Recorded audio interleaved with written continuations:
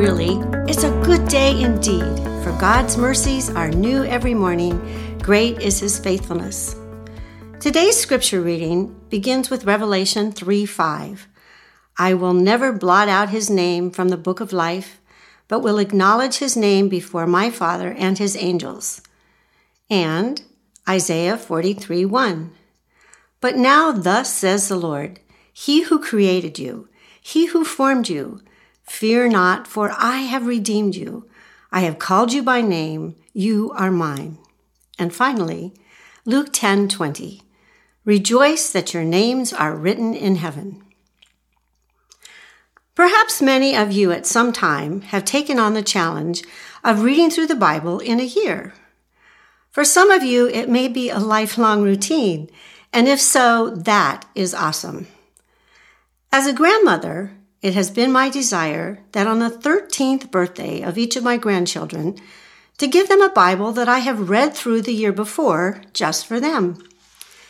It is amazing how reading scripture with a specific person in mind helps you pray for that person, plus teaches the reader's own heart at the same time. Having taken up again a yearly Bible reading challenge in 2023, not long ago, I found myself facing 1 Chronicles, the book that contained what I call the LISTS, lists. For some of you, the multiple chapters of the list of names of all the groups of people or ancestry of individual rulers and leaders may be exciting. And yes, historically, such records are crucially important. But maybe there are others of you who will agree that it can also be a bit difficult to find a practical spiritual lesson to think on all through the day from lists of names that are so hard just to try to pronounce. One morning, recently, after reading 3 chapters in 1 Chronicles of one unfamiliar name after another, I simply uttered a question to God. What could He possibly want me to learn from so many lists? With a sigh, I'll admit, I think I even voiced out loud, Lord, I just don't like them.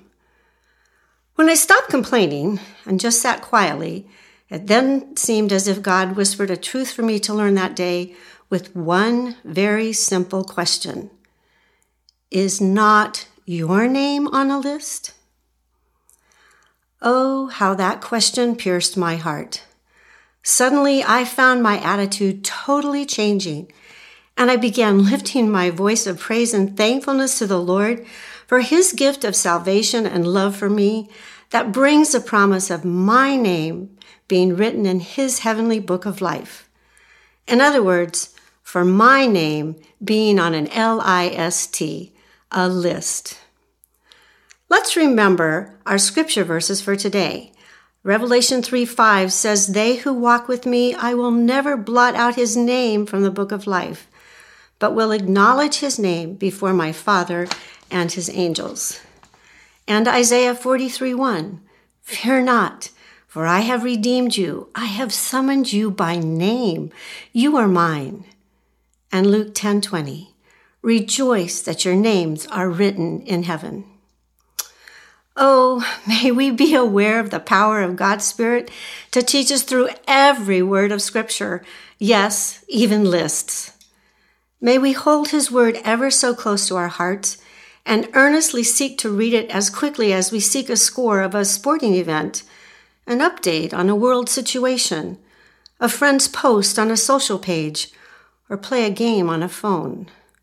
For there are treasures to be uncovered in every part of His word that are simply waiting for us to discover.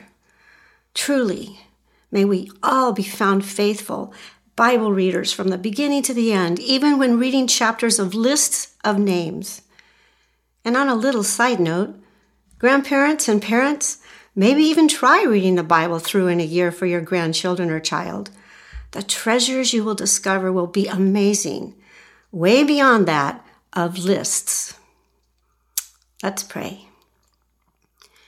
Heavenly Father, we fall before you today in our utmost praise and thankfulness that the gift of your Son, Jesus Christ, allows us as believers to have our names written in your book of life.